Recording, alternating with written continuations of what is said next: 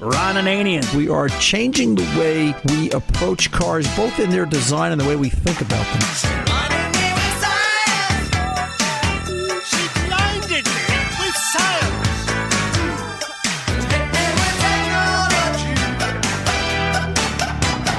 The Car Doctor. How are we going to drive at night? It's basically an electric car, and then you have a generation system on top of the car. So you have your solar cells on top. So as your battery technology continues to advance, you're going to be seeing larger and larger range out of a vehicle. Welcome to the radio home of Ron Ananian, the Car Doctor. Since 1991, this is where car owners the world over turn to for their definitive opinion on automotive repair. If your mechanic's giving you a busy signal, pick up the phone and call in. The garage doors are open. But I am here to take your calls at 855-560-9900. And now, here's Ronnie. Hey, welcome. Start your engines. 855-560-9900. The Car Doctor's here cooking along. Ron Ananian, the Car Doctor, the one and only, often imitated, never duplicated, as we sit here to motor out across this great country of ours. I've noticed that. Have you noticed that there are a lot of Car Doctor repair shops in the country now? I've been doing this radio show 26 years, and it was never the name of the shop, but it just, you're the doctor, you're the car doctor, that's how the name kind of took 25, 30 years ago. And I've noticed now there's a bunch of Car Doctor auto repair. You start driving around on vacation and all of a sudden you see, the Car Doctor or the Car Doctor Auto, or you always wonder, did I create that? And I hate to make it sound, yes, Tom. They say it's the sincerest form of flattery. Well, Tom, but I wonder. There was a Car Doctor auto repair, I think out in Seattle, somewhere in the Northwest. And I don't think he was a very good car doctor because, boy, did I get some phone calls and mail about that guy. And I said, no, you're on the wrong side of the country. It's completely opposite. And no, it's that he is not I and I is not he. And go away. Go back and yell at the guy that took your money, not me. But it's interesting to see. So, but anyway, I am here this hour, fellas. This hour, we're giving away the Wix 39 Ford. Tony has to stop playing with it. All right? It's time to give it away to a listener. I don't care what you tell me. Okay. All right? So, Darn it. Yeah? All right, good. We're in agreement. So we're giving away a Wix 39 Ford Hot Rod this hour, the 1/18th scale model of the car that Henry Ford made famous. It is a period-correct black paint job, custom cream red scallops in each fender, color-coordinated red interior, detailed Ford flathead engine. Just a real nice collectible piece, and we're going to be giving that away this hour.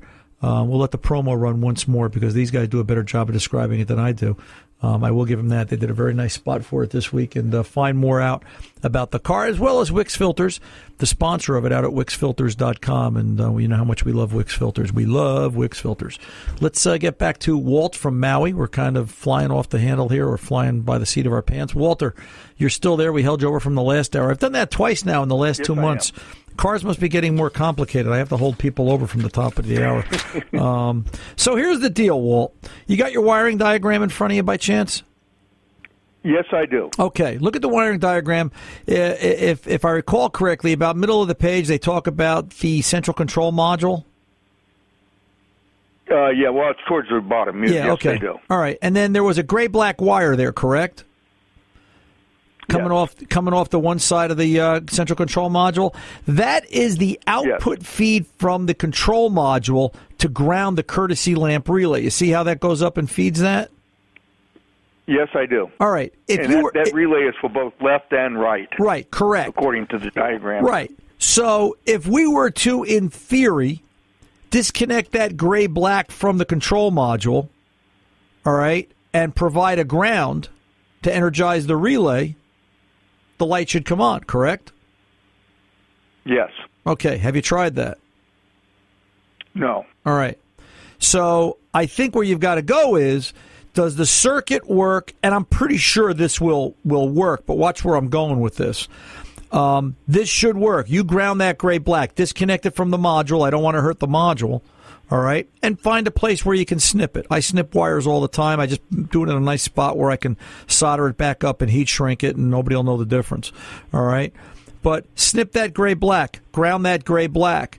If that relay's got hot coming in off that fuse that I believe is in that circuit, which it is, right? Look at the diagram. What does it tell you?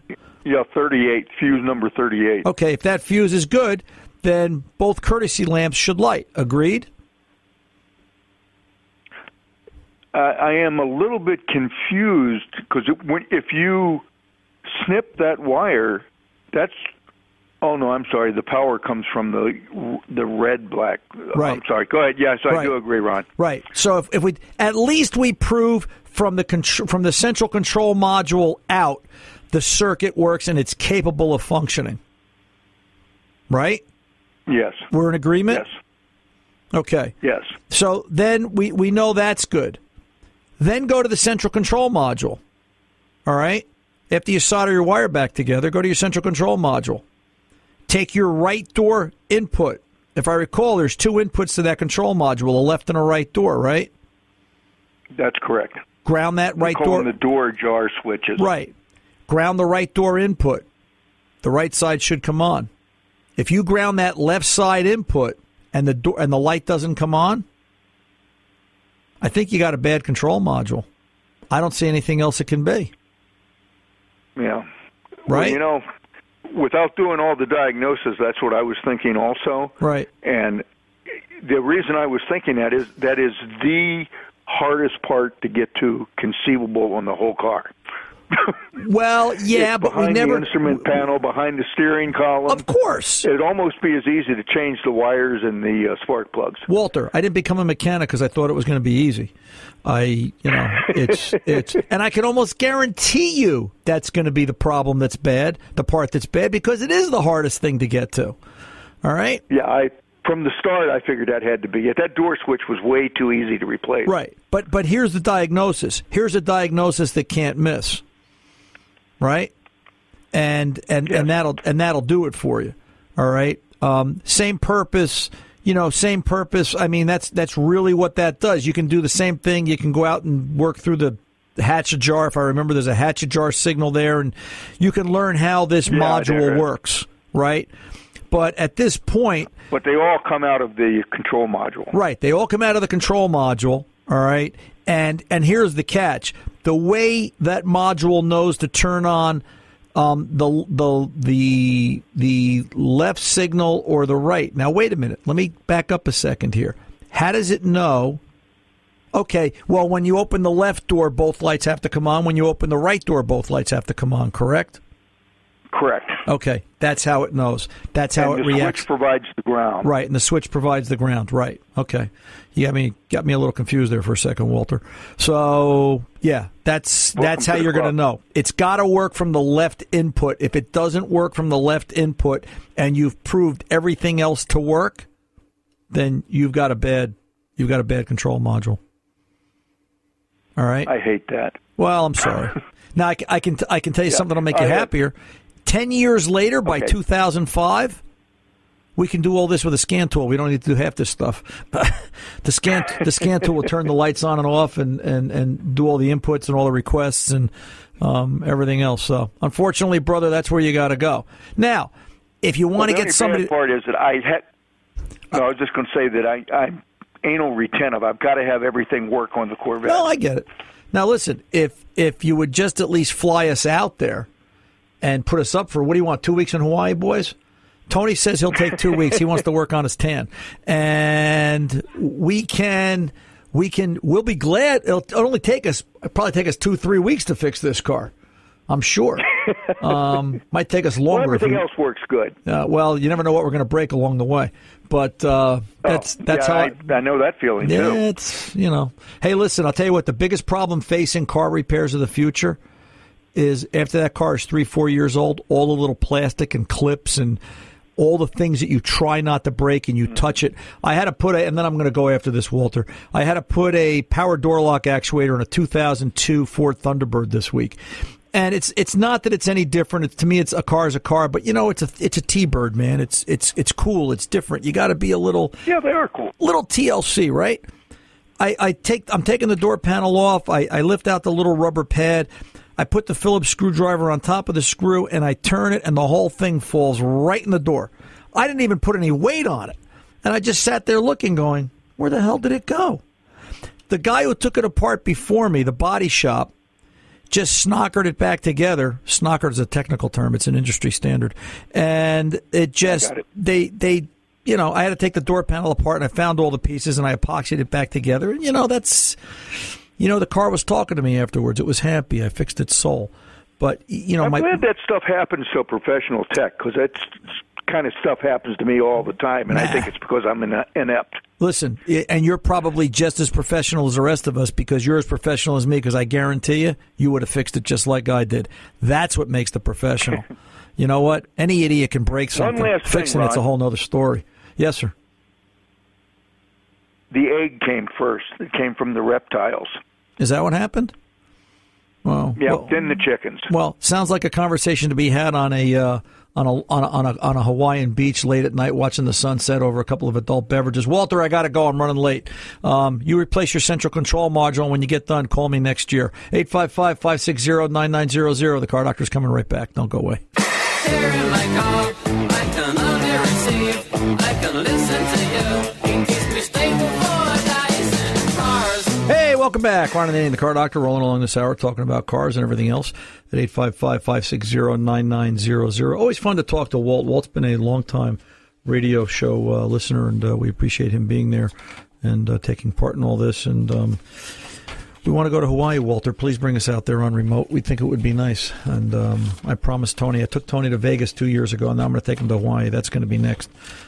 So it's interesting. Someone sent me an article, and I forget where this came from. I think maybe this came from, this came from Richard Smith up there in Glastonboro, Connecticut, about Carl Icahn. Carl Icahn is raising his bet that Americans won't fix their own cars and that eventually might not even own one.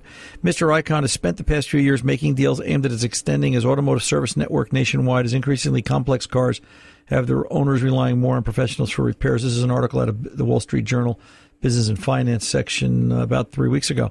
And it basically talks about how Mr. Icahn goal is to build a company with nationwide reach that can make, sell, and install parts, having recently bought parts and repair chains Pep Boys and Just Brakes, as well as auto parts distributors Auto Plus. He also took parts maker Federal Mogul private earlier this year after owning a significant stake for a decade. Here's what I think is going to go wrong here, all right? Trying to standardize auto repair is difficult because one of the problems is it takes talent. And Glassberry, Tom's telling me, not Glassboro. Sorry, Tom. It's Glassberry, Connecticut. My apologies. I couldn't read here in the dark. It's dark in the studio. They don't give me enough light. And one of the problems with auto repair is it takes talent to do it. Yeah, you know what? You can standardize it, and you can try and do it like a chain store, for lack of no other way to say it. And it works, the generic everyday stuff.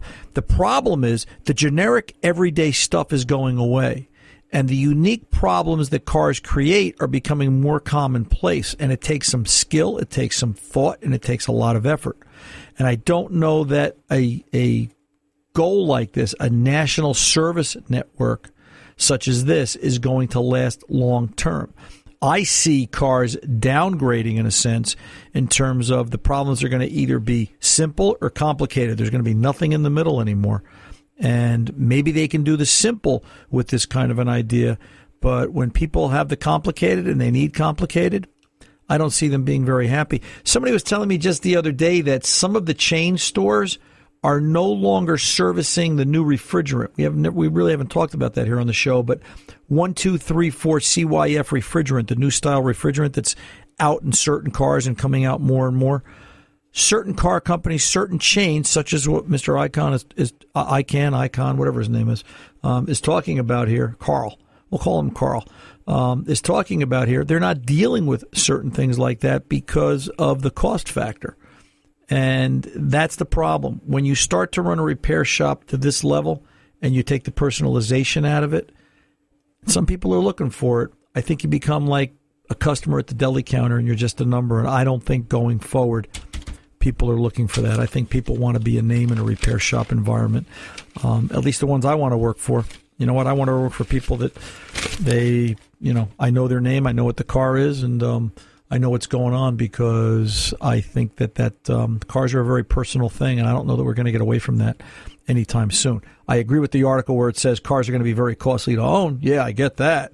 And they're going to be very difficult to repair. I get that. I live that every day. But taking the personalization out of it, don't think you can do it. Let's get over and talk to Mike, Danella, New Jersey.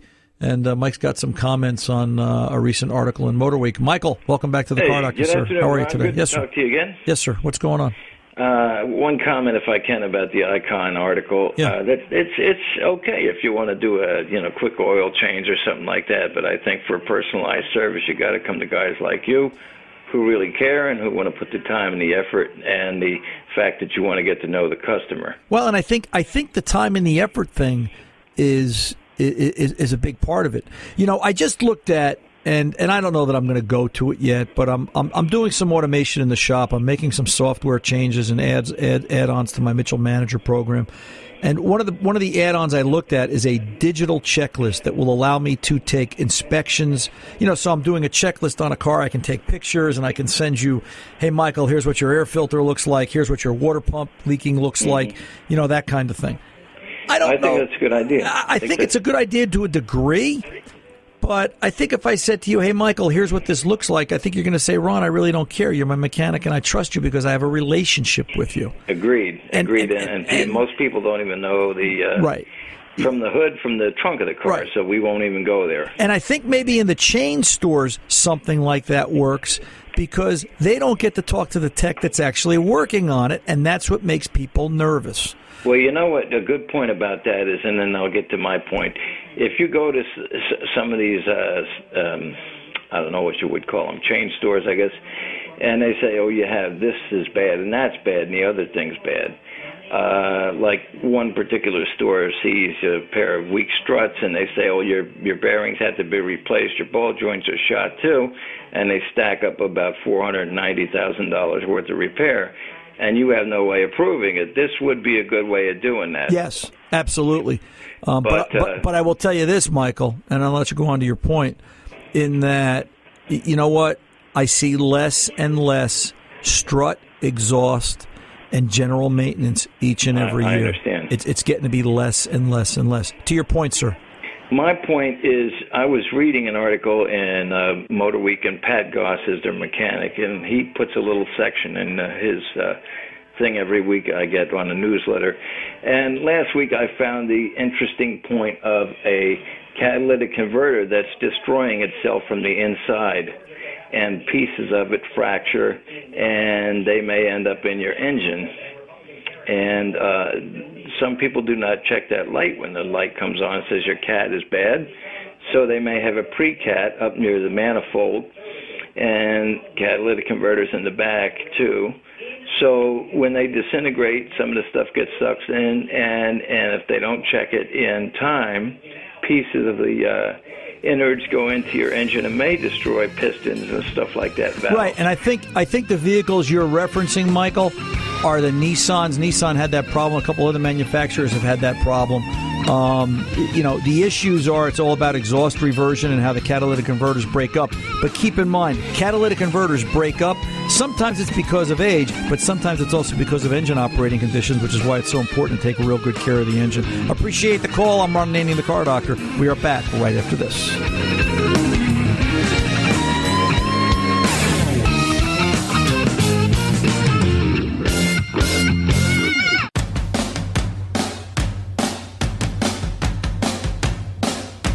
Ron Ananian, the Car Doctor here, 855-560-9900. Let's get over and talk to Larry, Lewiston, Idaho. Larry, welcome to the Car Doctor, sir. How can I help?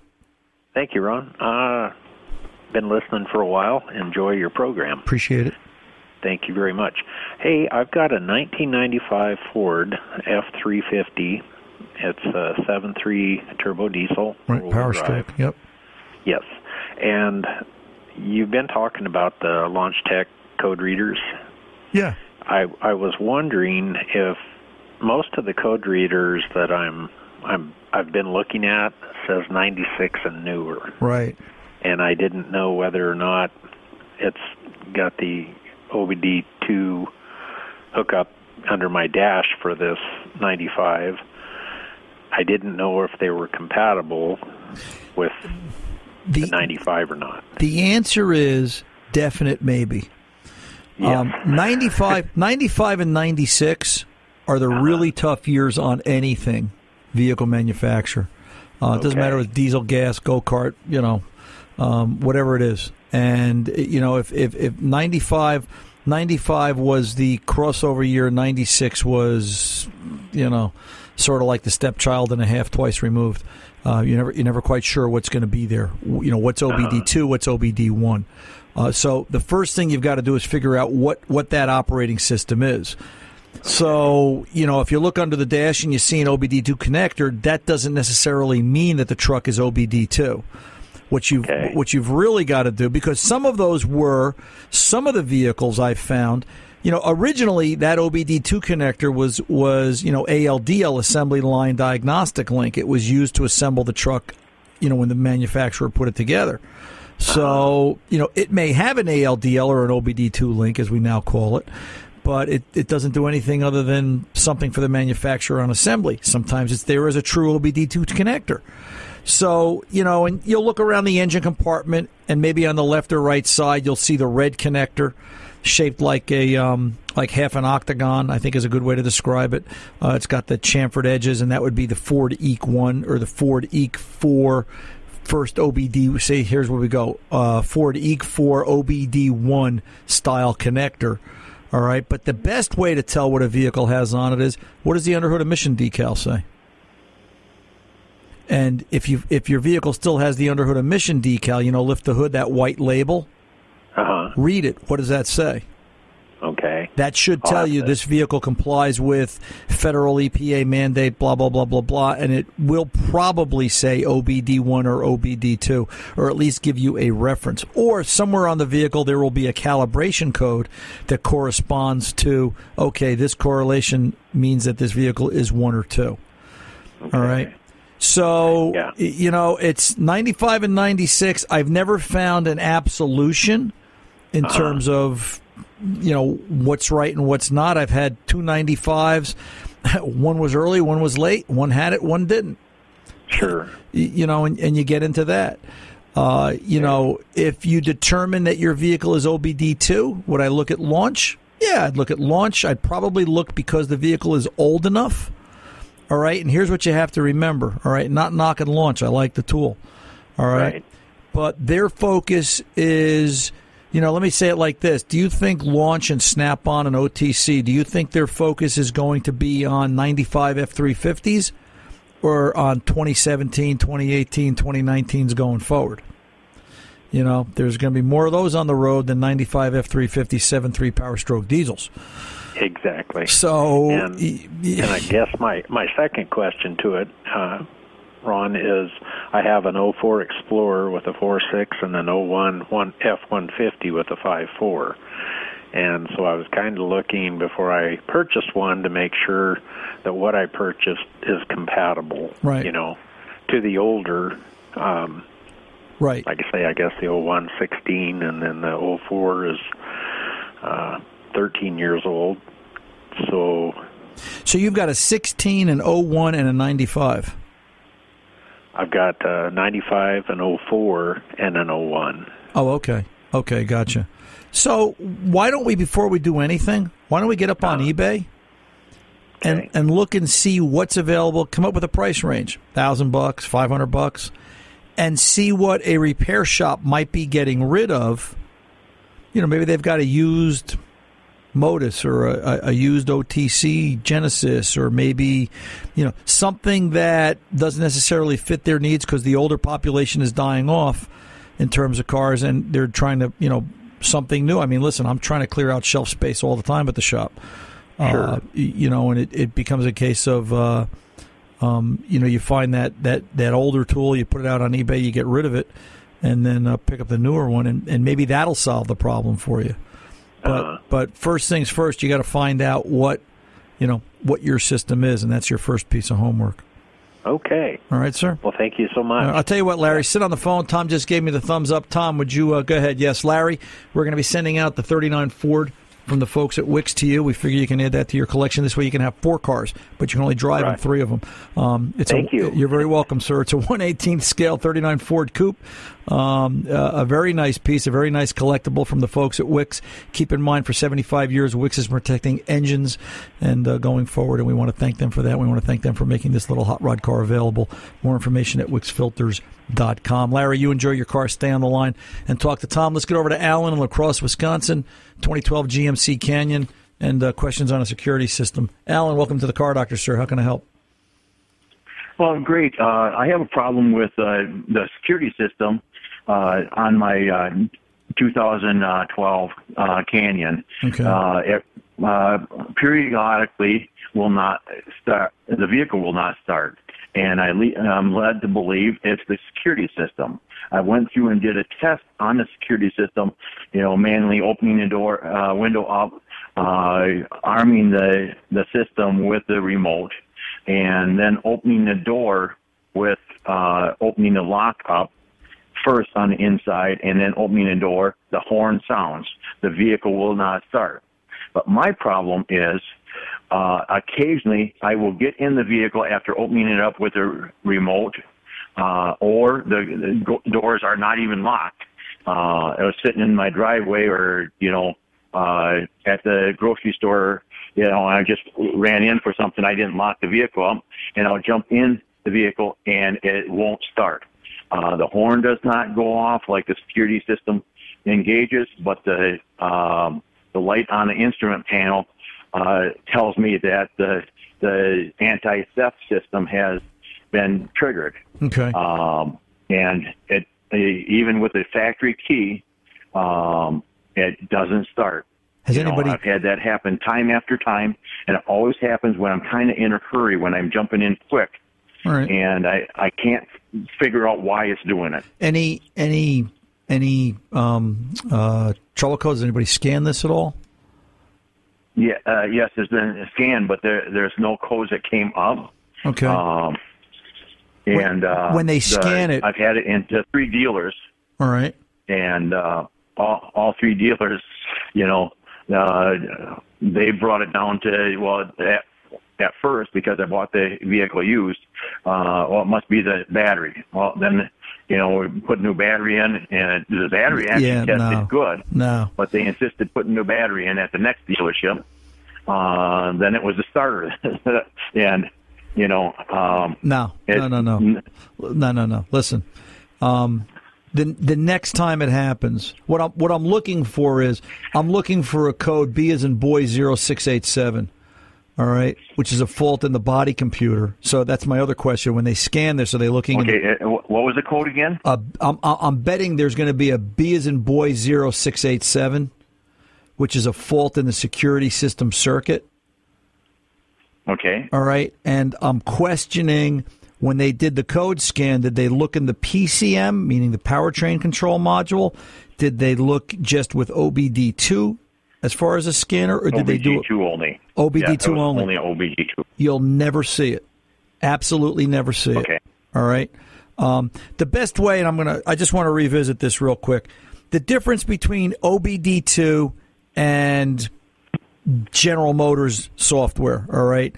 There's 2 operating systems in every car, just like there's 2 operating systems on your car, on your desktop computer.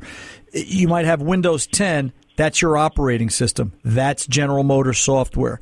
All right. But Norton Antivirus or AVG Antivirus, that's OBD2. The antivirus, or the OBD2, is watching the manufacturer's software to tell us when something is out of compliance with emissions, if the emissions are too high. All right. That's what the federal law states, when federal emissions exceed 1.5 times the legal limit. Long story short, if the car doesn't start, are the emissions going to exceed 1.5 times the legal limit? No. Right? Because it's not putting out anything. So they don't need to have any information in OBD2. Hey, Alan's car didn't start. That information is going to be under manufacturer specific. That's going to be in the BCM. All right? It's coming down to, and the older we get, we're supposed to go to the doctor and get a physical once a year, right? It's coming down to where once a year, every car needs a full system scan on the manufacturer software side to look at everything. I'm willing to bet there's going to be a B as in boy 0687 in this car. That tells me that somewhere along the way, the theft deterrent module didn't agree and didn't send proper signal to the PCM, the powertrain control module. If you can catch this in the act using a proper scan tool, you want to look at a PID, a piece of information called crank request. All right? In other words, did the PCM request yes or no crank? If it says no, then chances are doing a logic reset, disconnecting the battery and things like that may help the situation temporarily. But if it happens on a continuous basis, there may be a problem with the theft deterrent control module itself. Last piece of information, make sure this vehicle is flashed to the latest software, meaning all the operating modules have the latest software as per the manufacturer, just to eliminate the possibility of a software glitch causing this as well. All right, sir? Okay. Yep. And would that have anything to do with the door locks malfunctioning? Could very well, yes, sir. Yeah. All this is tied together through the security system. Absolutely. Okay. Because I've had a problem with the door locks on the system. Let's take they prematurely lock. Right. Well, let's take them one step at a time before we, if the theft module has a fault and that's what's locking the vehicle, then that will do it for you. But let's one step at a time. Let's get a system scan, all the modules, and then give me a call back next week if you find something. 855-560-9900. Ron Ananian, the Car Doctor, will be back right after this.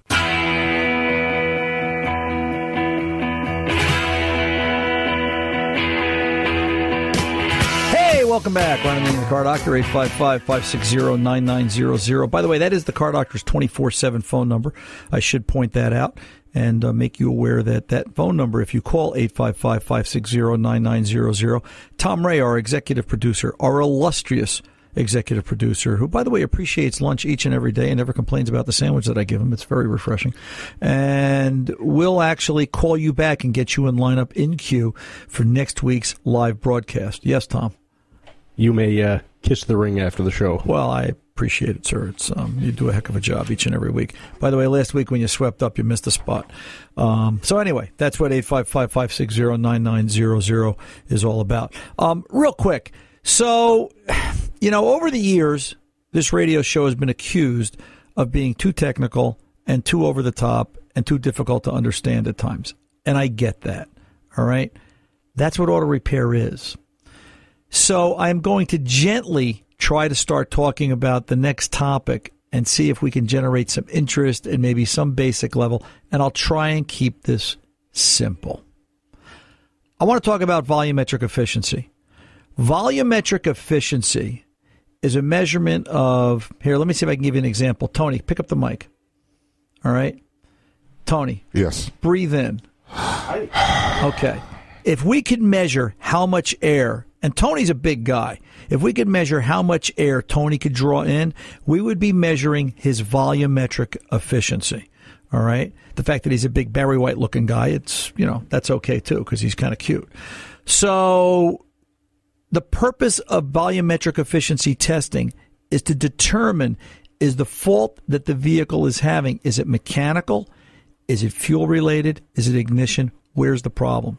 A couple of things that you're going to look at with your scan tool. I'm going to post this formula up on Facebook. I've got to get permission from the folks over at Bosch, and I know they'll give it to me, so I'm going to stick my neck out and say, we'll put this up on Facebook. Basically, we need to look at mass airflow in grams per second. We want to look at intake air temp. We want to look at RPM. All right? And we want to have the ability to make sure, we want to make sure the engine's at operating speed. We've got to find an area to do a road test. And basically, you're going to go and do a wide open throttle road test, deserted road, somewhere on the side, someplace, not near anybody. And you're going to actually measure where your calculated load goes in terms of volumetric efficiency. You should see 75 to 90%. 75 is low. Some of the testing I've been doing of late gives me a good engine, known good, 85 to 90%. Once in a while, you get one at 100%. We had a vehicle the other day with a restricted exhaust that led us to some very interesting results. Let's pull over and take a pause, 855-560-9900. We'll be back right after this. Hey, welcome back. Ron Ananian, the Car Doctor. Let's real quick get into it. Let's go over to Clydesdale in Michigan. and see what's going on. I got about 45 seconds, Clyde. What's going on? Okay, I got. You ready? Yeah, I'm ready, sir. Yeah, I got a Timeman 1998 Toyota Camry 2.2. Right. The Timeman sprocket that don't have a mark on it. Timeman those sprocket went to the crankshaft. Yeah, it does. If you look on the outer face of the crank, it's a real fine mark. It's almost like a hacksaw blade mark. All right, like it's not easy to see. A real thin mark. Look for the keyway and look at about the 1:30 mark, or I'm sorry, the 2 o'clock mark opposite the keyway. There'll be a real tiny slot there, a little bit bigger than the other, but it's there. Clean away the dirt, and I'm sure you'll see it. That's all I got time for. I'm Ron Ananian, the Car Doctor. Good mechanics aren't expensive; they're priceless. See ya.